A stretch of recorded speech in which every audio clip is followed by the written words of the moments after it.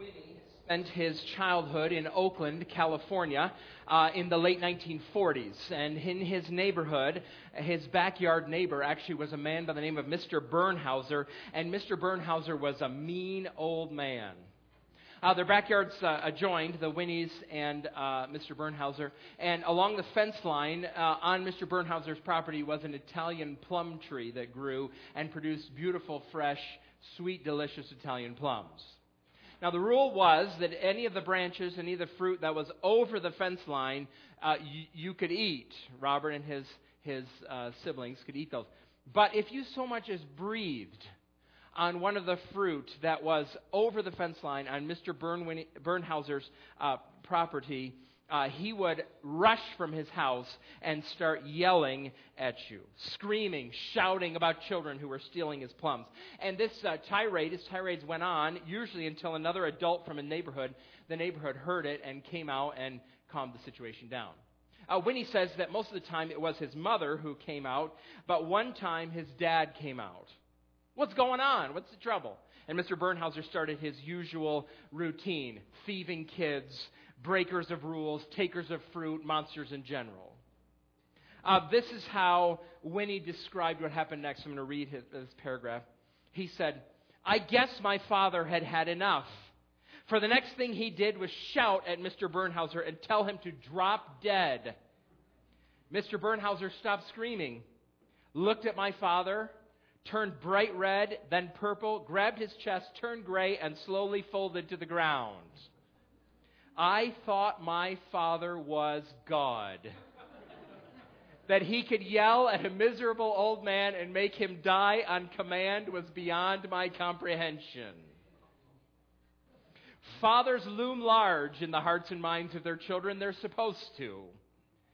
It's what God made fathers to do. And fathers, following God's own example, are designed to play a critical role in leading and teaching and protecting their children. We all fall short of this high standard. Some fathers fall disastrously short of this high standard. But this was God's plan. This is the goal, being present in the house as a representative of God Himself.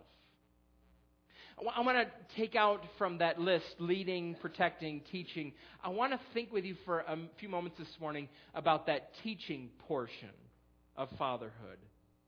It connects really well with what we've been talking about over the last several weeks. We're talking these days about what the Bible teaches about your conscience. Have you ever considered that the conscience is one of the tools that you can appeal to as you seek to disciple those that God has entrusted to your care? Now, Scripture teaches us that your conscience is that inner witness that testifies to you about what you believe about right and wrong. It tells you, your conscience tells you if you're living up to your own standards. And your conscience is a good gift from God. It's part of the warning system that He gave to human beings. We're accountable to God, and in order, as an act of His creative goodness, He's given us a conscience to keep us from incurring more of His wrath. Now, the problem is, we've talked about this, haven't we? Your conscience is tainted by sin, just like everything else. So if your conscience is an inner witness that testifies to you about what you believe about right and wrong, I think at both parts of those things, there can be problems with the inner witness, and there can be problems with the what you believe about right and wrong part of that definition. Sometimes the inner witness can be, the Bible tells us, seared. That is, you have stopped listening to your conscience, and it's not shouting at you anymore, or it's shouting and you're not listening, you're not hearing it anymore. What happens when you're walking down the street and a car alarm goes off? Absolutely nothing. Right? Nobody does anything about car alarms going off. Your first thought is that it's probably some dolt who hit the wrong button on his remote. It's your first thought. It's probably not really a crime. You don't need to call the police. It's just a car alarm. Is that how you respond when your conscience goes off? I hope not. It'd be a bad sign. I'm not telling you to go call the police every time you hear a car alarm, because it probably is some dolt with his remote. But, don't do that to your conscience. That inner witness can also be broken, not being seared, but it can be oversensitive, and then it screams at you about absolutely everything. Over and over and over again, it pokes and prods you and leaves you just with this perpetual gloom of guilt and shame. Now, what you believe about right and wrong, that can be broken too. In fact, everybody, your conscience testifies to you about what you think is right and wrong. And not all, no one's standards naturally matches God's standards perfectly. So one way to calibrate your conscience is to think more carefully about what you believe about right and wrong. When the Bible shapes what you believe about right and wrong, your conscience will be a more useful tool in leading you down a wise and good path. Now, this morning we're going to take a little bit of a turn. We're going to turn the corner a little bit, and we're going to begin walking through a passage of Scripture where Paul helps followers of Jesus learn how to love one another when their consciences don't agree. How do you respond when other believers disagree with you about right and wrong? The Bible has in it, we believe, everything that we need to follow Jesus faithfully. We believe in the sufficiency of the Scriptures. But the Bible does not address absolutely everything in specific detail. And we Christians, we routinely disagree about secondary, tertiary issues, things that are secondary to the Bible's central message. So how do we treat one another? What do we do?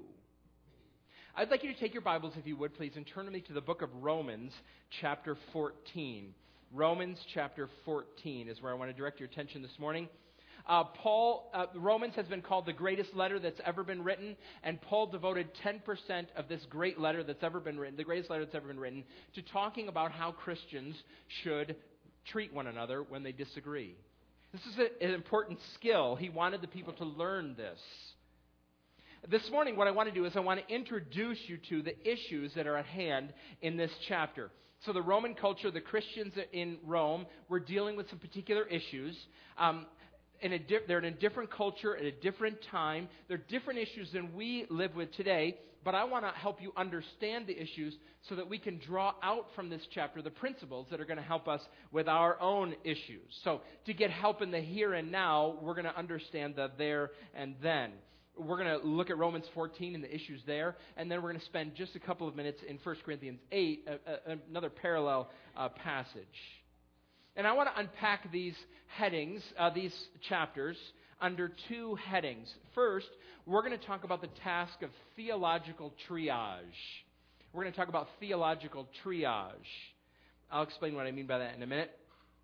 And then we're going to talk about the call in the Bible to accept one another, the call to receive or accept one another. So, theological triage and the call to accept one another. The Bible's not simplistic. The Bible is not naive about the challenges that we would face in this call to follow Jesus and to love one another. Sometimes we have the impression that the Bible, when someone encounters the Bible is like a mold or a stamp that's going to stamp you or shape you into something. And it makes everybody into identical shapes. That's sometimes the image that the Bible has, that the Bible flattens us out. We have to admit that sometimes our forefathers, when they would travel around the world and they would share the gospel on the mission field, they would tell people about Jesus, and then either implicitly or explicitly, they would tell these new converts in Africa or Latin America or Southeast Asia or in North America, they would tell them, yes, you believe in Jesus, but being a Christian means living just like a Northern European. So that you got to cut your hair and you got to wear your clothes and you got to build your house and you got to farm your land and you're going to sing your songs just like we do because, we're Christians. That's not actually how the Bible calls us to live. The Bible isn't simplistic and the Bible isn't naive. Let's start by talking about theological triage. Before I do that, I want to read Romans 14, 1 through 5. So follow along as I read these verses. Paul writes this: accept the one whose faith is weak without quarreling over disputable matters. One person's faith allows them to eat anything, but another whose faith is weak eats only vegetables.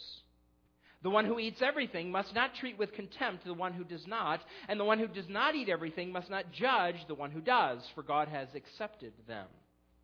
Who are you to judge someone else's servant? To their own master, servants stand or fall. And they will stand, for the Lord is able to make them stand. One person considers one day more sacred than another. Another considers every day alike. Each of them should be fully convinced in their own mind.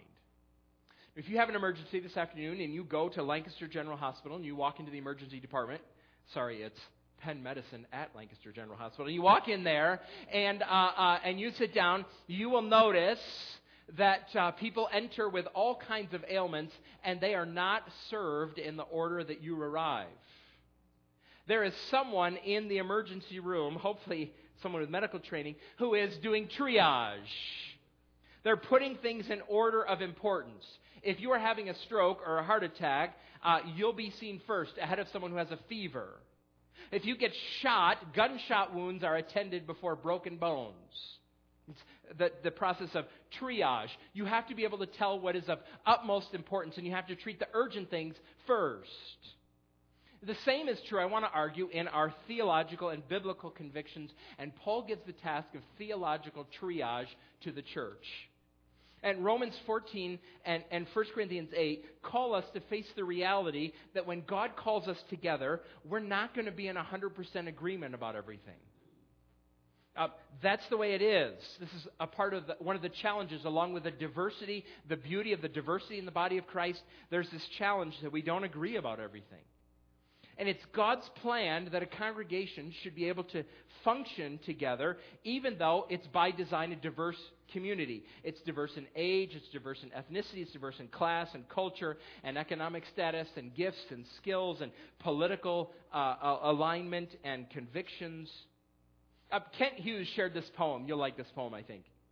Believe as I believe, no more, no less, that I am right and no one else confess. Feel as I feel, think only as I think, eat what I eat, and drink what I drink. Look as I look, do always as I do. Then and only then will I fellowship with you. Does that sound like any church you know? Now, why would God want churches to be diverse like this, to have people with different convictions in one local congregation? I think the answer is because the diversity brings glory to God. Diversity glorifies God because when we come together, we gather in His name despite the differences that we have. And we testify by worshiping together that He's more important than any of the differences that we have.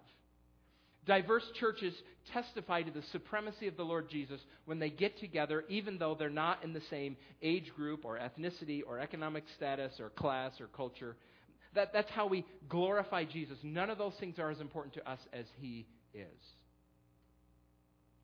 Thursday morning, NPR had a story about the life expectancy in the United States of African American men. On average, it is 72 years, which is about 4 years less than Caucasian men. People tried to figure this out. Why is this? Why are African American men in the United States living 4 years on average less than Caucasian men? And one theory that has been proposed is that it has to do with medical care, specifically the ethnicity of doctors. So here's what they did. They randomly assigned 600 African American men to doctors of various ethnicities, and they discovered that African American men are vastly more likely to heed medical advice from other African American doctors than they are from doctors of different ethnicities. So they were much more likely to get a flu shot or to check their blood pressure regularly or make dietary changes if an African American doctor advised them to do it. Now, I don't think this is a phenomenon among African American men alone, of listening to people who are like you. In fact, they checked the doctor's notes, and for everyone, doctors made more careful notes of patients who matched their ethnicity than they did for other patients. So doctors and patients both, we equally have trouble overcoming those ethnic barriers. But in the Church of Jesus Christ, He has the supremacy. He's preeminent over all things. That's the goal. It's one of the ways that diversity within the church glorifies Him.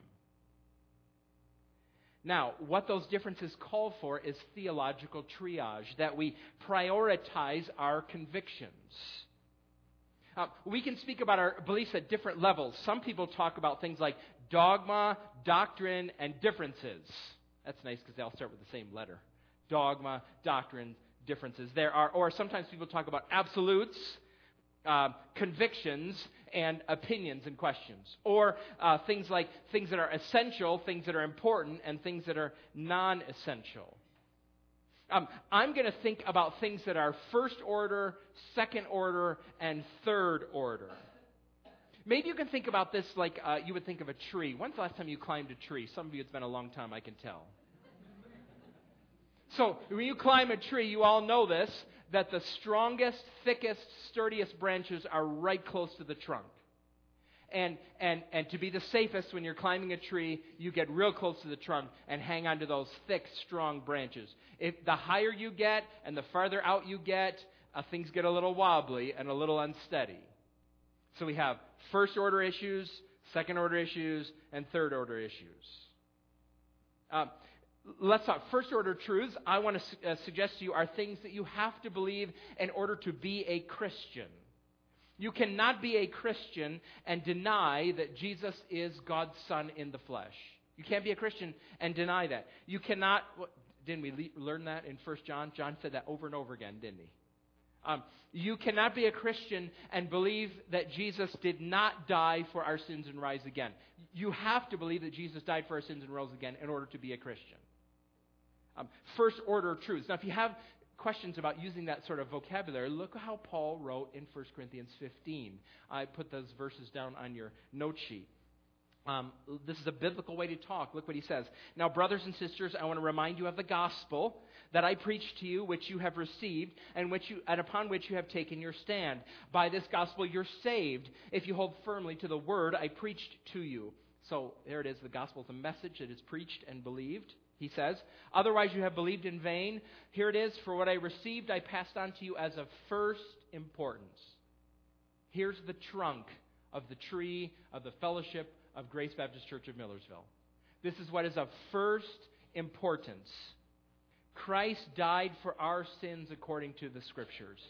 That he was buried and he was raised on the third day according to the Scriptures. Here's the gospel. It's of first importance. Christ died for our sins. If you're here this morning and you don't believe this, you're not a Christian. We're very glad you're here. We're very happy to have you here. We want you to believe this message. But if you don't, you're not a Christian. This is of first importance. Now, in the second order, so second order things, maybe we could put in second order things that are necessary for us to believe in order to form congregations. So first order issues relates to whether or not you're a Christian. Second order, maybe things that have to do with forming congregations. This is what a doctrinal statement is for. Ideally, our church doctrinal statement contains everything that we need to agree about in order to function together as a church. Must we agree about the rapture in order to worship together as a congregation? I don't think so. It's not in our doctrinal statement. In fact, actually, it's good to have a diversity of opinion about this because when some of us get raptured, the rest of you can stay here to mow the lawn, and that will work well. Okay? That's not how that works. I know that's not how that works. All right? I know that's not how that works. I'm just saying. Do we need to have a common view of baptism in order to function as a congregation? I would think so, yes. There are congregations in the world, I know this, that baptize both babies and baptize believing adults. I know there's congregations to do that. I think that sends a confusing message about who's in the church. So, our doctrinal statement says, this is what we believe about baptism. Baptism is for believers. There are Christians who disagree with us about that, and I'm not a member of their church, and they're not a member of our church. Right? So, first order, to be a Christian. Second order, to form congregations. If I was being really picky, I might want to put in a first order part A and a second order part B. And, I might want to do that, but for simplicity, we're just moving ahead, okay? You understand where we're going. Now, if that's the standard, our doctrinal statement is what we must agree on all together in order to worship together as a church, and our doctrinal statement has both first and second order things in it. I wonder, think about this the next time you read it, is there anything that should be in there that's not, or that is in there that shouldn't be? That'd be an interesting discussion. I don't have anything in mind. Some of you are wondering, what's he thinking of? I don't have anything in mind, but that's the standard here. Okay, now let's move on to third order issues. Third order issues I want to label our individual convictions. Our individual convictions. We don't split over these things, but we have convictions about them. Let's look at Romans 14 and see what the Romans had different convictions about. Then we're going to do the same thing in 1 Corinthians 8. Then what I want to do is I want to see if we can find a way, some help for determining where we should put certain beliefs that we have, what order they go in. Is there a way to... That's a crucial issue. Can we identify first, second, and third order issues? Well, the Roman Christians.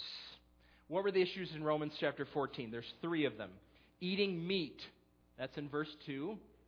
One person's faith allows them to eat anything, but another whose faith is weak eats only vegetables. So eating meat is one of them. Number 2, what else? Observing sacred days. They were disagreeing about observing sacred days. Verse 5. One person considers one day more sacred than another. Another considers every day alike. And then the third issue is kind of mentioned on the side, hypothetical, I think. In verse 21, it talks about drinking wine. It is better not to eat meat or drink wine or to do anything else that will cause your brother or sister to fall. So those 3 issues: eating meat, observing sacred days, and drinking wine. The Roman Christians had a different diversity of convictions about this. Is it okay to eat meat? Is it okay? How should we treat different days? And is it okay to drink wine? Now, why these 3 issues? What was going on? There's a lot of discussion about this. Most scholars believe that it has to do with differences between Jews and Gentiles in the congregation. I think we've talked about this before. It comes up an awful lot in the New Testament. So there were Jews who had become followers of Jesus, and they had lived their whole lives according to the teaching of Moses in the Old Testament. Well, the teaching delivered through Moses in the Old Testament. They kept the kosher laws, and they followed the calendar of religious days and festivals. And they carried these traditions and practices and laws into their new lives as followers of Jesus. They were trusting in Jesus as their Savior. There was no question that Jesus had died for their sins, and they believed that, but they still lived under those old laws. And it just seemed wrong for them to stop.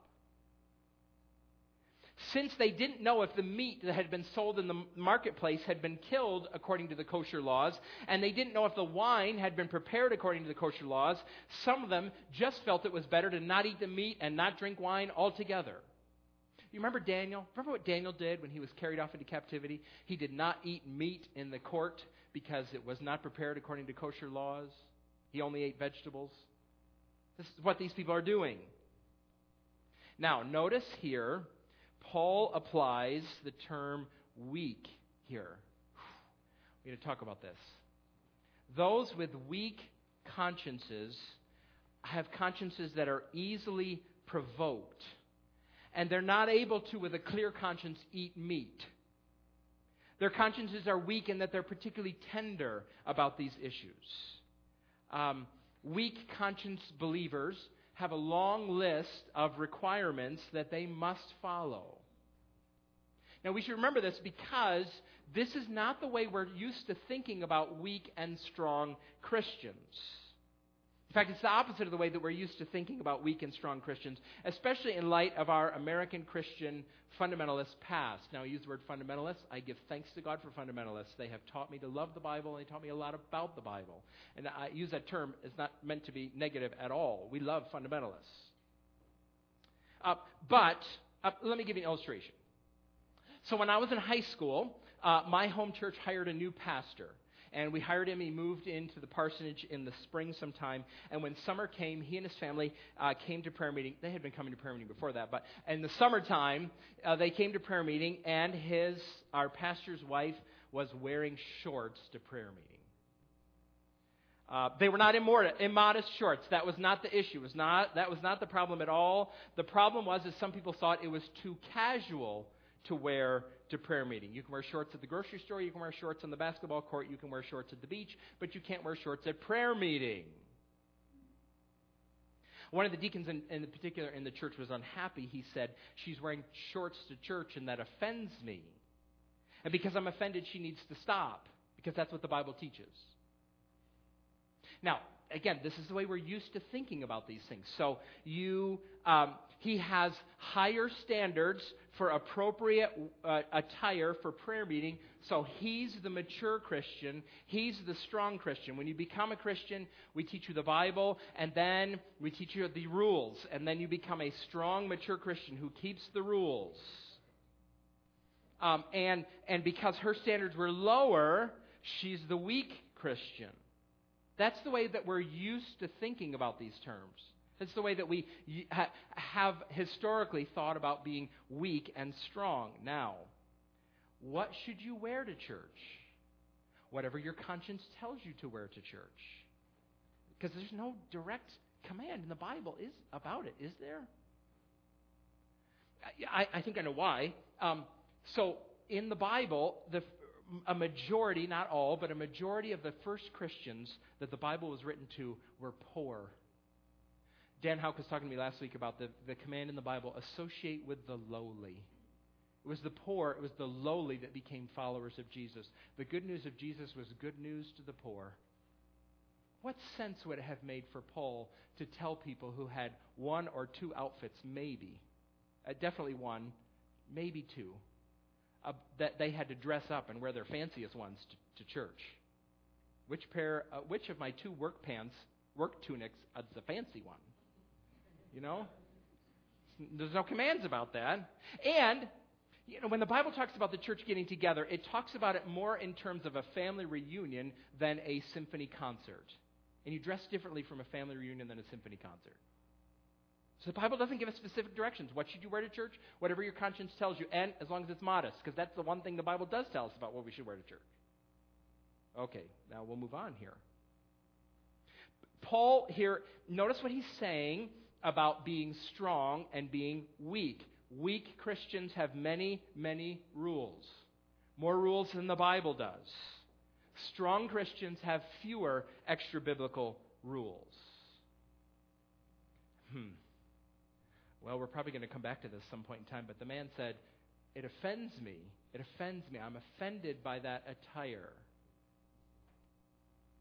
Are you offended in the sense that the person's more casual standards is tempting you to violate your conscience and dress more casually?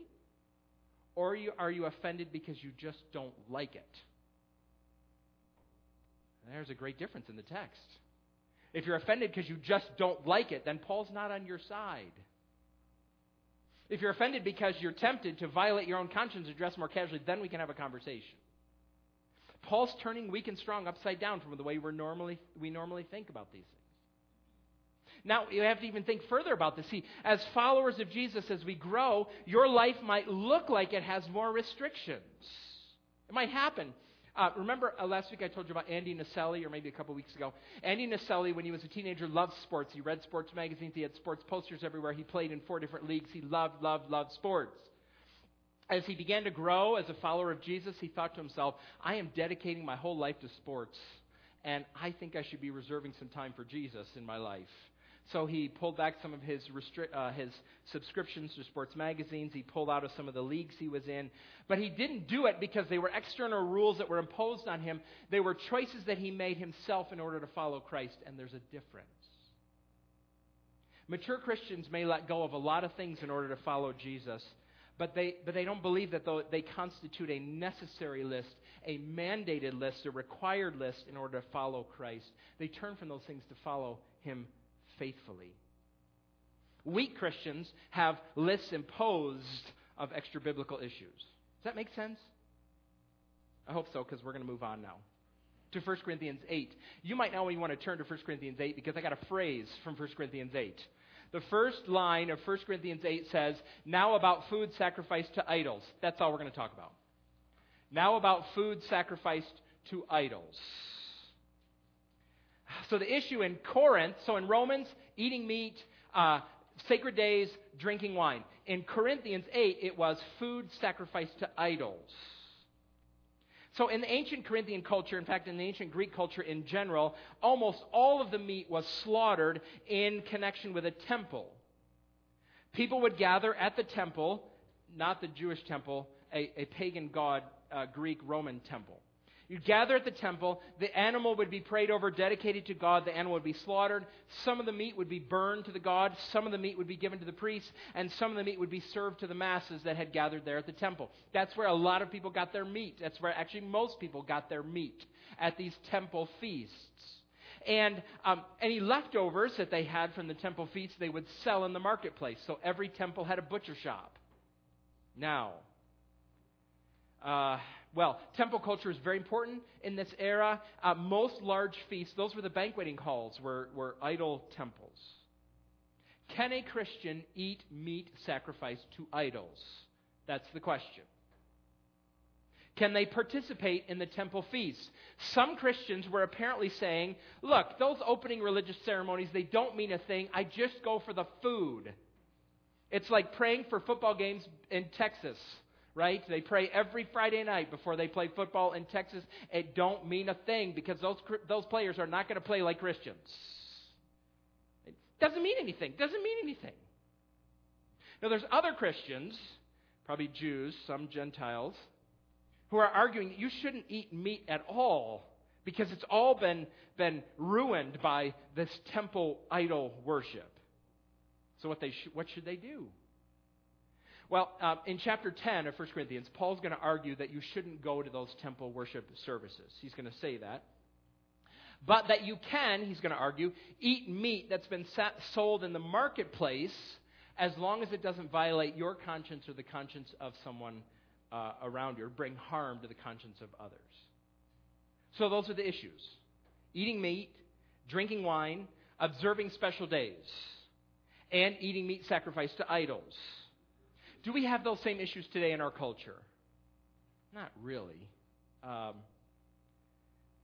We have some disagreements about days and what to do about Sunday. But there's no connection in our culture between meat and idolatry unless your butcher is worshiping Molech in his back room when he slaughters your cows. Okay, that's maybe... Believers in other cultures have issues with this. Other countries, they have issues with this. But we have our own set of issues.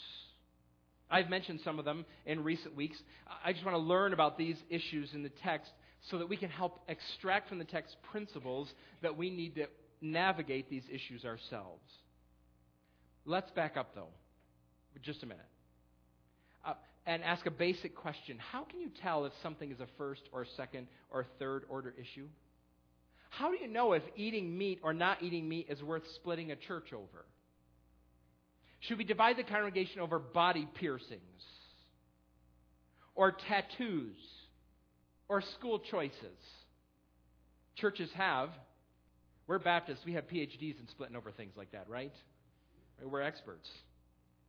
How can you tell if something is a first or a second or a third order issue? You have to start there. We have to have the wisdom and the maturity to know how to prioritize. Diversity in the body means that at times we're going to disagree. How do you categorize those disagreements? I have two stories about Charles Spurgeon today. Here's the first one. It's not the good one. So, Charles Spurgeon began his ministry in London, and when he first began his ministry in London, he had a good friend. His name was Joseph Parker, and Joseph Parker was a preacher too. He was a great preacher. Charles Spurgeon and Joseph Parker were good friends. They often met together. They pulpit swapped sometimes. But their friendship ended, and their friendship ending made the newspaper. The newspapers reported that Spurgeon and Parker were no longer friends because, according to Spurgeon, Parker attended the theater. Now, no one gasped at that moment. Let me say that again. Parker attended the theater. Yeah, thank you. Okay, good. Right. Okay? Is that an issue worth splitting? Where does that go? I'm not sure if it arose in this context, but sometimes other Christians complained to Charles Spurgeon about his cigar smoking. He defended himself. He said, well, I don't smoke to excess. And they said, what do you mean by smoke to excess? He said, 2 at a time. That would be excess. We don't get this right. We don't always get, even godly men like Charles Spurgeon don't always get this right. So, but let me give you a couple questions to ask, all right? You might want to add more questions to this list, but let's start here. Take the issue at hand and ask yourself this question. First, does the Bible address this issue directly and repeatedly? Does the Bible address this issue directly and repeatedly? Here's one way to tell this is a first, second, or third order issue. Because the more the Bible talks about it and the more direct it talks about it, the higher it goes in importance. The Bible tells us things to do, and the Bible tells us things explicitly to avoid. On the to-do list, gather with God's people for worship regularly. Do that. The Bible says it. It says it repeatedly. Do it because it's important. All right? The Bible also tells us explicitly to avoid sexual immorality, and it says it repeatedly. There's no debate about this. The Bible is clear about this. So avoid sexual immorality. It's a direct and repeated command of the Bible. But there are other issues that the Bible doesn't address directly or repeatedly, and by that silence, the Bible is suggesting that the issue is secondary or tertiary. All right? Now here's the second question. Here's my second question. How close is this issue to what the Bible addresses directly and repeatedly? How close is this issue to what the Bible addresses directly and repeatedly? So my first question, I'm asking about the direct commands of the Bible. Now we're asking about how close this issue is to the direct teachings of the Bible. How closely related? Our goal is to major on the majors and not the minors. What we're going to see in Romans chapter 14 is that Paul builds his arguments in deep things. We're going to learn about deep truth. You know, he starts by talking about eating vegetables.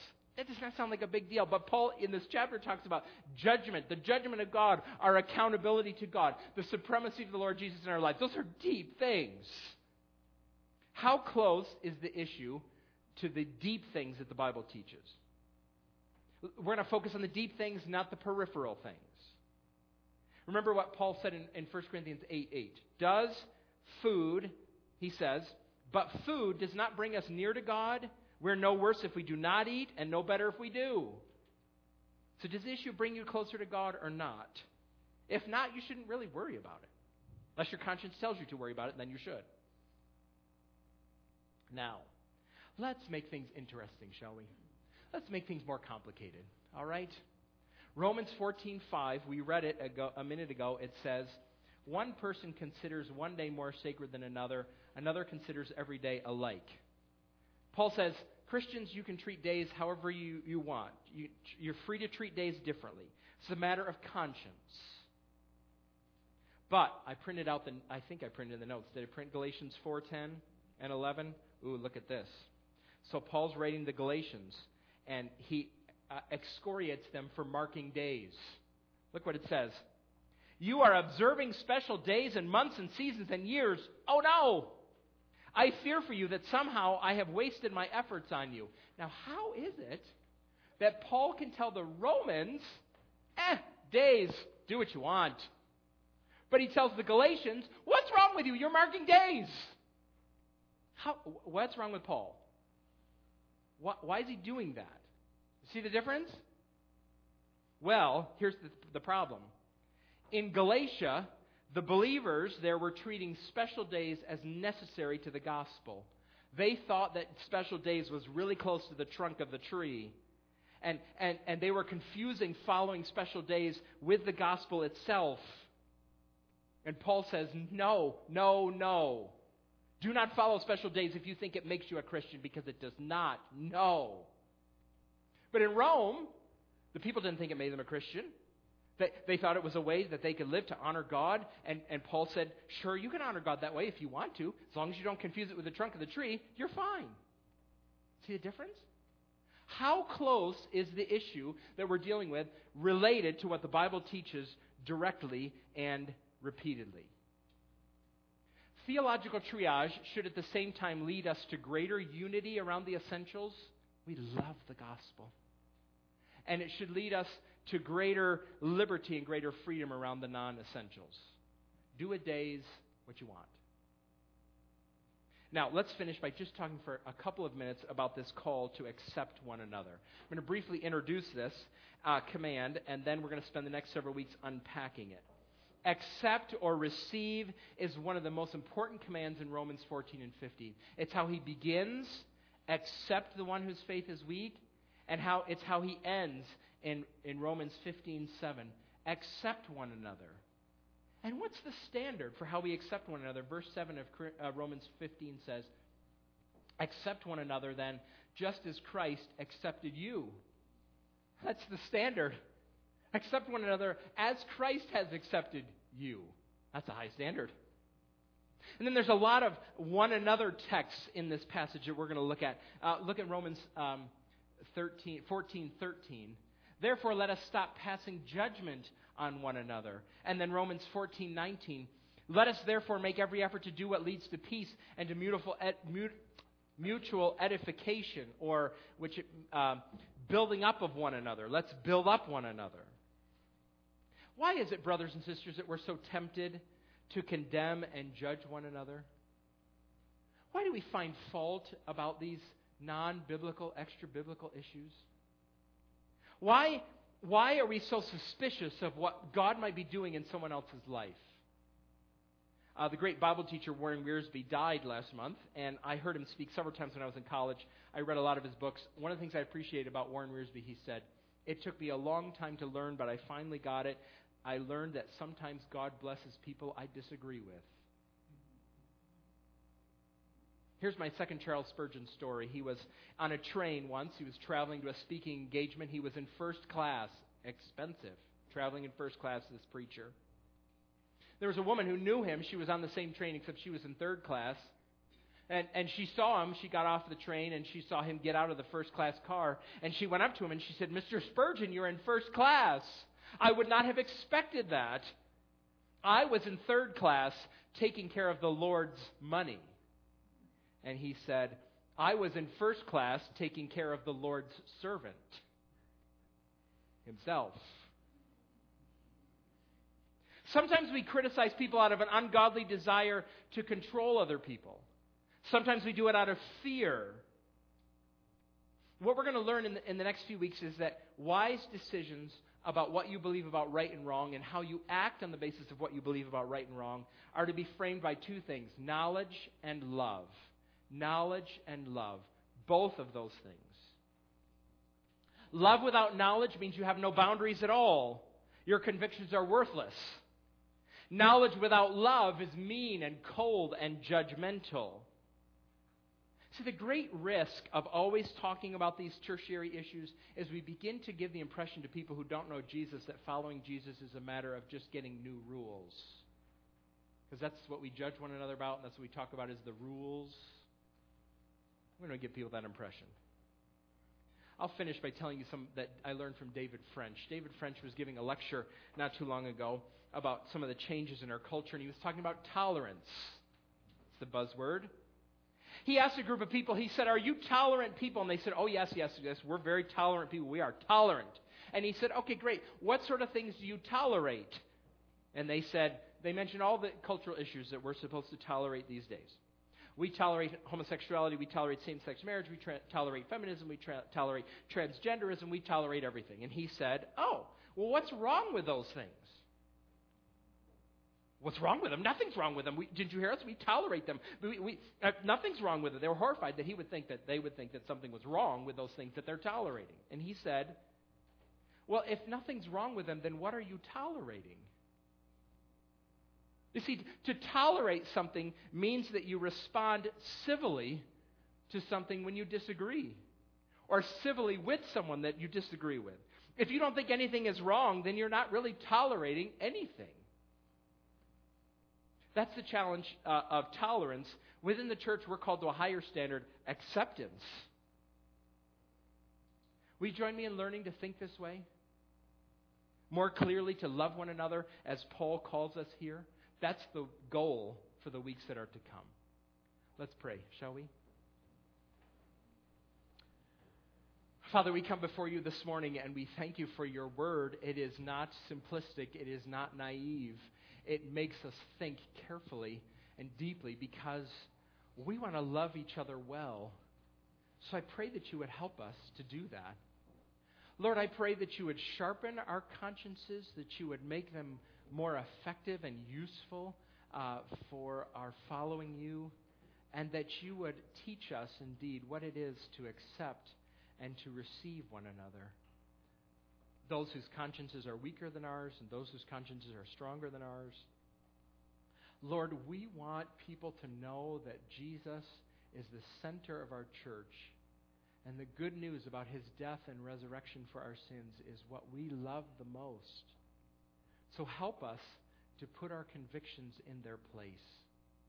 Help us to do that because of your kindness to us and in answer to our praying this morning. We pray these things together in the name of the Lord Jesus, saying, Amen. Let's stand as we close in singing.